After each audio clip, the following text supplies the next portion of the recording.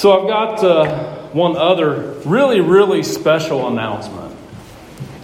So we've got a married couple that's sitting right back there, Brother Bob and Sister Mary Lewis, that have been married for 67 years as of yesterday.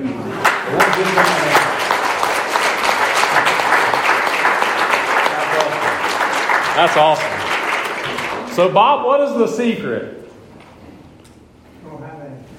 All right. If you got your Bible, turn over to 2 Timothy, the first chapter. As we all know, Mother's Day is very special. All you mothers here, love every single one of you, so appreciate everything that you all do. The mother's role is I can't even describe it because I'm not a mother. But I've seen some really good ones. My mother was awesome, still is. My wife's awesome. Starting to see my daughter be a mother. Just a very special day. Deserves our honor and our recognition. So just want to thank all of them, and all of you. Thank all of them. Tell them you love them. It's being a mother, I'm sure, is not easy. Single mothers, people that have lost kids. I can't imagine. Just continue to remember all those. But they're important. Mothers are so important. And you don't really realize it until you actually get a little older. Like, you kind of take a lot of it for granted. Don't you? Like, I could tell you some stories of Robbie back there. Amanda was a stay-at-home mom, but boy, she worked way harder than I ever did at work. And that is being honest. He forgot everything. I got a football game. Well, I forgot my cleats. I forgot my helmet. So she's running all over the place. She had to push him once in a wheelchair. You see, for quite a while. Like at the school, there's like a hill that you got to go up. So that was interesting. But I'm sure there's stories with Lainey and Rachel too. But Robbie, all those stick out. And he's thinking of every one of them right now in his head. But you just watch your kids grow up, and it's amazing the role that the mothers play. Now, I think us fathers are pretty awesome, but I don't think we have anything related to the mothers. I was kind of thinking the bomb.com or something like that. Like that's the mothers. They're just awesome. and my kids growing up, like I said, just watching Amanda, it was unbelievable. Like, she worked way harder than I ever did, I'll be honest. And now we've kind of reversed roles a little. I'm at home all the time and she's out working. So I'm getting paid back now 25 years of her staying at home with laundry and cooking and everything else. Hey, I'm getting to be a pretty good cook. You guys don't believe me, do you? But stay-at-home moms, and all those moms that work, and it just seems like it's never ending. One of the things that you guys are probably going to think we're crazy, but when we cut the grass, like, she cuts the grass and I trim. That's just what we do. You're like, well, why do you make your wife cut the grass? She actually likes it. You like it too, Debbie? But just today, say thank you. Tell your mom, I love you. I just don't think we get to say that stuff enough. And as we know, there's coming a day where you're not going to be able to do that anymore. So take the time today. So if you look at the Bible, there's so many examples of godly mothers. One of the ones we've been studying for Bible study is Naomi and Ruth, and how Ruth eventually becomes the great grandma of King David, and is on the lineage of Jesus. And she was a foreigner. Like, she wasn't Jewish. There's so many. Sarah, the wife of Abraham, mother of Isaac, and what was she, over 100 when she had Isaac? God's done so many crazy miracles in women in the Bible. And like I said, there's tons. Mary, the mother of Jesus. There's I was reading this week about Dorcas over in Acts chapter 9. She helped people. She made clothes. She'd done all kinds of stuff for people. She became sick, died. And Peter, through the help of God, raised her from the dead. Just so many amazing things. Think of Esther. Went boldly before the king to save her people for such a time as this. It's just amazing. Rahab, the prostitute, again, she's in the hall of faith in Hebrews 11. And this morning we want to dive into some scripture that it's probably not as familiar as others. About a couple of other mothers that were awesome. That had just a desire to pass on the faith that they had in Christ. So again, we'll read a few verses here in 2 Timothy chapter 1. Is that what he's got up here? Hey, he's got the title, A Mother's Faith, Pass It On. That's awesome, isn't it? All right, so we'll read a few verses here. 2 Timothy, the first chapter. Paul, an apostle of Christ Jesus, by the will of God, according to the promise of the life that is in Christ Jesus, to Timothy, my beloved child, grace, mercy, and peace from God the Father and Christ Jesus our Lord. I thank God whom I serve, as did my ancestors, with a clear conscience, as I remember you constantly in my prayers, night and day. As I remember your tears, I long to see you, that I may be filled with joy. Here's the good part. I am reminded of your sincere faith, a faith that dwelt first in your grandmother Lois and your mother Eunice, and now, I am sure, dwells in you as well. For this reason, I remind you to fan into the flame the gift of God, which is in you through the laying on of hands. For God gave us a spirit not to fear, but of power and love and self-control. So when I was studying through this, it kind of reminded me of Brother Tony's message not long ago about legacy. Like, as a child of God, and this I know it's Mother's Day, but this applies to us all. What are you passing on as a child of God? What are you passing on? That's really what we want to look at this morning. But I love how Paul calls them out there. I'm reminded of your sincere faith in both of them and now in you. Isn't that amazing? It tells me that your faith doesn't necessarily start here. That makes sense? Your faith starts at home. It starts at home. It starts at home. That sincere faith. I jotted this down as I was studying through this. The leaning of your entire personality on God in Christ and absolute trust and confidence in His power, wisdom, and goodness. Now, what's interesting here, if you flip over to Acts chapter 16, the first verse, and I don't know if Daniel has it up or not. Here we go. There we go. Awesome. I got to get used to this technology.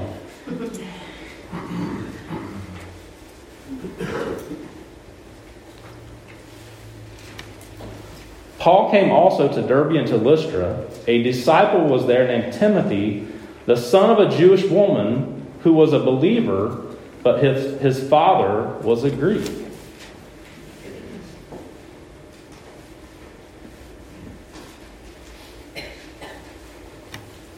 Kind of goes back to that, like kind of the mixed family.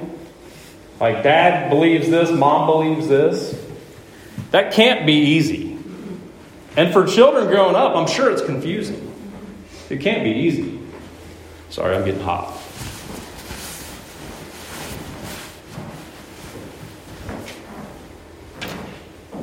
But I think that's why it's so important that equally yoked. That's important. But you see here, it says his dad was a Greek, but his mom was a believer. Can't you see how weird that could have went? But his grandmother and his mother helped him through that faith. Now you might say, well, grandma was saved, mom was saved, Timothy was saved. Because of them. That's not necessarily true. I think we all have this, well, my grandpa was a preacher, I'm okay. No. There was a time where I had to make that decision to follow Jesus. Like everyone else. Well, mom and dad, they went to church all their lives. I'm okay. It's not how it works. You have to make that decision. You have to make that decision. You know, I think it's awesome that parents bring kids to church to kind of like what we're talking about, that help with that faith. But there's a time where they have to make the decision. They have to basically make the decision to be saved. You know, going back to my situation, my parents always brought me to church. When I became about 14, 15 years old, I'm like, I don't really want that. I was out doing everything Bob Mills wanted to do. But there was a time where I had to make the decision to be here or not. And that's what every single one of us have to make. That decision to be here, that decision to be saved, that decision, eternity. It's a big decision. But you see, his mom and grandma really helped him. It's interesting that he calls them out by their name. That tells me that it's pretty special. Doesn't it? Pretty special.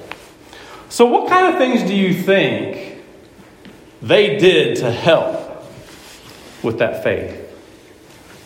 What kind of things do you think they did? I won't have your answer. You're probably like, do they want me to answer? Does he not? That's okay. So what kind of things?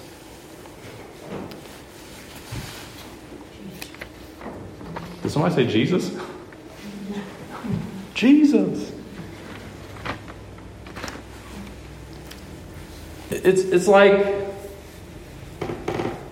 if you're out there as a Christian and you think the way to help people with their faith, the way to help people to get here to hear the Word of God, is to take your Bible and bang them over the head. You shouldn't do this, you shouldn't do that, you should be in church. That's never going to work. That's never going to work. Because they're going to be like, well, I just seen you cussing or, throwing somebody the bird or whatever. They're like, well, why would I want to be like that? Am I wrong? I really believe that the key to all of this is living Jesus in front of them. Yes. That is the key. Now, I know it's not easy. Like we said last week, by the aid of the Holy Spirit. It's not easy, but that's what it takes. Is living. That's exactly what they did. They lived Jesus in front of him. They lived Jesus in front of him. Great song that some of you know. Be Jesus to someone today. I love that song.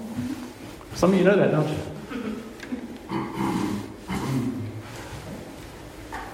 Be consistent. That's another one. Don't come here on Sunday mornings like we were talking about this morning, all dressed up and acting holy, and then go out and live the rest of the week like the devil.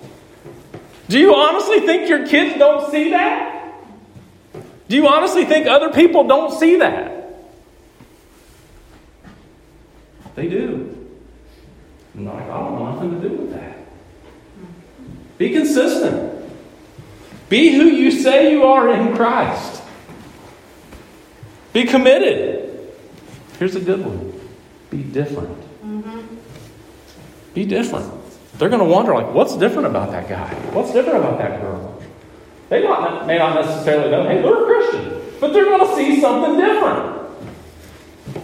And they could come up to you like, something's different about you. That's an opportunity. An opportunity. All the things that just going through my head. Teach them about Jesus. Teach them about God. Teach them about the Trinity, the Holy Spirit, all of it. Teach them how to pray. How many kids growing up don't know how to pray? I didn't. I still don't. It's awkward. Teach them how to call out to God. Teach them how to trust and obey. How? By you doing it. By you doing it. I love Second Harvest. I love it. Because it teaches us how to give. It teaches us how to work as a church. The first time Jace came, he told Rachel, he said, Mom, I love helping people. That means a lot. Amen. That means a lot. Now we got some older people that need to learn that lesson. Come down to Second Harvest and put your work. It's awesome. Knowing that an old person at home that has no finances are going to get fed for a month, that's pretty awesome. And there's probably more we can do. Teach them to give. Teach them to serve. Teach them to love, like it says back there on the wall. Loving God, loving Jesus, and learning to serve. I guarantee you that's everything they were doing for Timothy. I guarantee it. Like I said, I'll give you some credit for bringing people to church.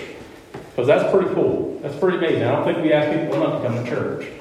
But again, if you're coming to church and acting holy and then going out there and living completely different, you're defeating the purpose. You're defeating the purpose. We are to be different. What kind of message is that sending to anyone? Think about it. If as the dad of our family, I said, kids, we're going to church. We're going to get all dressed up pretty. Nobody's going to, whatever. I won't even go into that. But I'm like, okay, so we're not going to smoke in this family. We're not going to drink in this family. We're not going to cuss in this family. We're not going to do this. We're not going to do that. And then they see me doing it. What's that say? What's that say? It's called hypocrites. That's what it is. Do as I say, not as I do. You're never going to win a soul like that. You're never going to win a soul like that.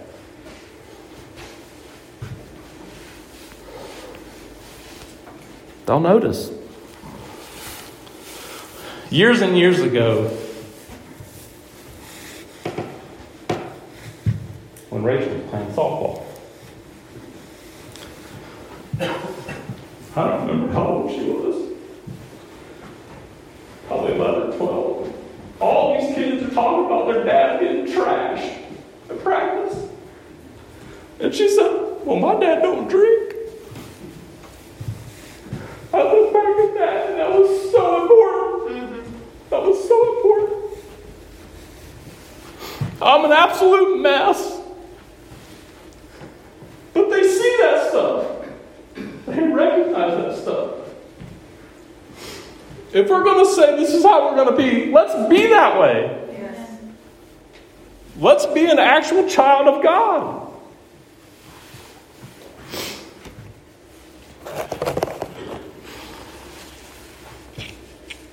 Every time I think about that, I just cry. You guys know me.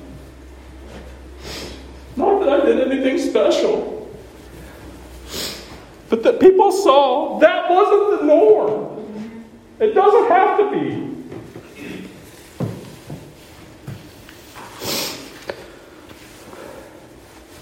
Now, one of the things, even if you're not a parent or a grandparent or whatever, you're influencing someone. Your actions, your life, everything you do is influencing someone. Yes. What does the saying? You might be the only Bible someone ever reads. That is true. You're influencing someone. And your life as a child of God should be pointing to Christ. It should be pointing to Christ. So live Jesus in front of them. The second thing is, teach them about the need for salvation. Because that is the most important decision they will ever make in their life. Amen. The second being marriage. Obviously, you guys don't believe that because Sister Tammy was the only one that said amen. Salvation is the most important decision you will ever make in your life. Amen. It has eternal implications. Yes. And every single one of us that are a child of God, we have a home waiting for us in heaven. That's what I talked to Brother Willis this week. That's where Kathy's at. That's the only reassurance that we have. He's brokenhearted, but there's some joy in there knowing where she's at.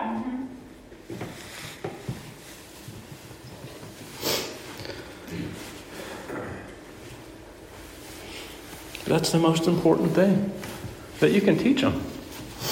We are all sinners. We are all born into sin. There was no hope but a man named Jesus. He came and died on the cross to take away our sins, that we could come back to a loving Heavenly Father and have a hope of eternal salvation. Just thinking about all this, there's a lot of family that's waiting for us over yonder. Grandma and grandpas, aunts and uncles. If you have that hope, you'll get to see them again one of these days. That's why it's so important.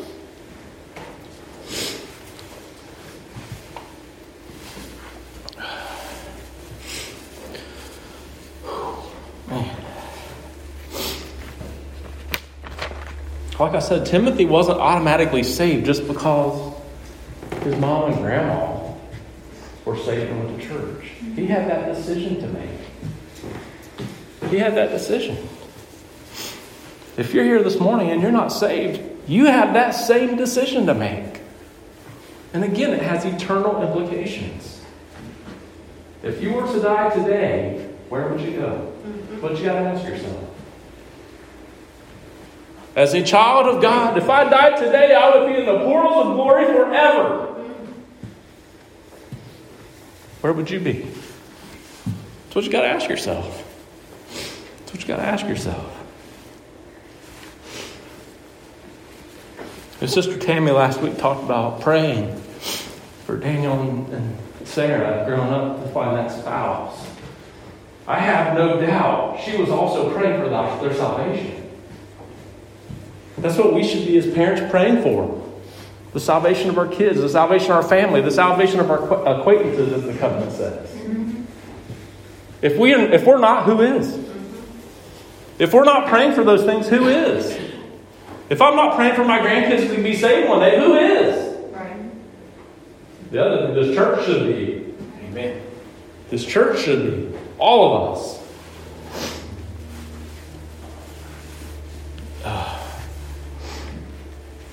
Prayer. It's important. Prayer is powerful. Prayer can move mountains. We've seen it. It's important. Don't forget, don't neglect prayer. Pray for their salvation. Pray to encourage and to teach and to lead. There's so many things that we could do as Christians. Pray for obedience. That's a scary thing, isn't it? Obedience. If God was calling you this morning to preach the gospel, to teach, whatever it is, to go mission somewhere, what would you say? It's a scary thing. It really is. It's a really scary thing to be up here. And I think I'm terrible at it. You guys are probably going to kick me out one of these days soon.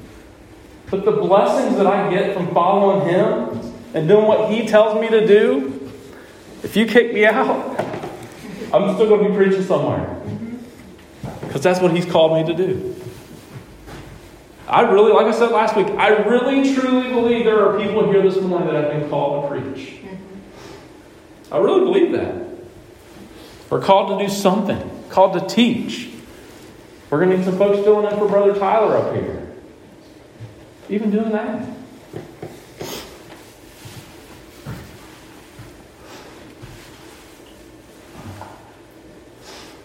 I think going back to Timothy there, I think the 6th verse. For this reason I remind you to fan into the flame the gift of God which is in you through the laying on of hands. For God gave us a spirit not of fear, but of power and love and self-control. So the other thing I think that we need to pray for is that our kids and all those growing up, once they do get saved, that they have that boldness to go out and tell people about it. I think as Christians, that is one of the things that we don't do. We don't go tell people about Jesus anymore. Like he said here, the power and love and self-control to boldly proclaim Jesus to the world. That's what we need to do. That's That's what we need to do. Not cram it down people's throats. Not bang them over the head with the Bible. Boldly tell them about Christ. How He changed your life. How He changed my life. I don't think we do that enough. Share your faith. But we get this, well, I don't want to upset nobody. I don't want to hurt anybody's feelings. I'm shy, which I'm very shy. You guys don't know that, do you? Yeah, you probably do. Afraid to say anything. It's embarrassing. Boldly proclaim Jesus Christ as Lord and Savior. Boldly proclaim it. It is our job as Christians to pass on that faith. Do you believe that? It's our job. It's our job to share the good news. Every single one of you out there that are saved are a minister of Christ. Not just the guy that's standing up here. It's every single one of our jobs. To witness, to encourage, to teach, to point others to Christ. Kind of goes back to that title again. It can't just be a mother's faith. Anyone's faith. Pass it on. It's important. It's important. So the question for you this morning is, are you passing that faith on? Who are you passing it on to? How are you passing it on? Are you actually living how we as Christians should be living? The other big question is, have you been born again? If you've not been born again, don't leave here this morning. If your heart's pounding, I know there's people, their hearts are pounding.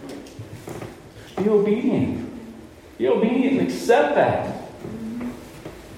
Accept that He came and died for you. And became that payment of sin that we could never pay, that was sending us to a sinner's hell. Because of that, we have a hope of eternal life. And it's not that I hope I go there. It's a little different hope. I know when I close these eyes in death, I'm going to wake up in the portals of glory. And there I'll be forever with Jesus. Forever. It's that important. It's that important. So Brother Joe, as we get a verse of a song, I'm going to ask everyone to stand this morning. If you're here, you need to pray. You need to accept Jesus and to pardon your sins. Come up here and we'll pray with you. This altar is open for whatever needs you have. I just pray this morning that you follow the Lord. And us Christians, remember, faith, pass it on. It's important. Brother Michael, Brother Jim.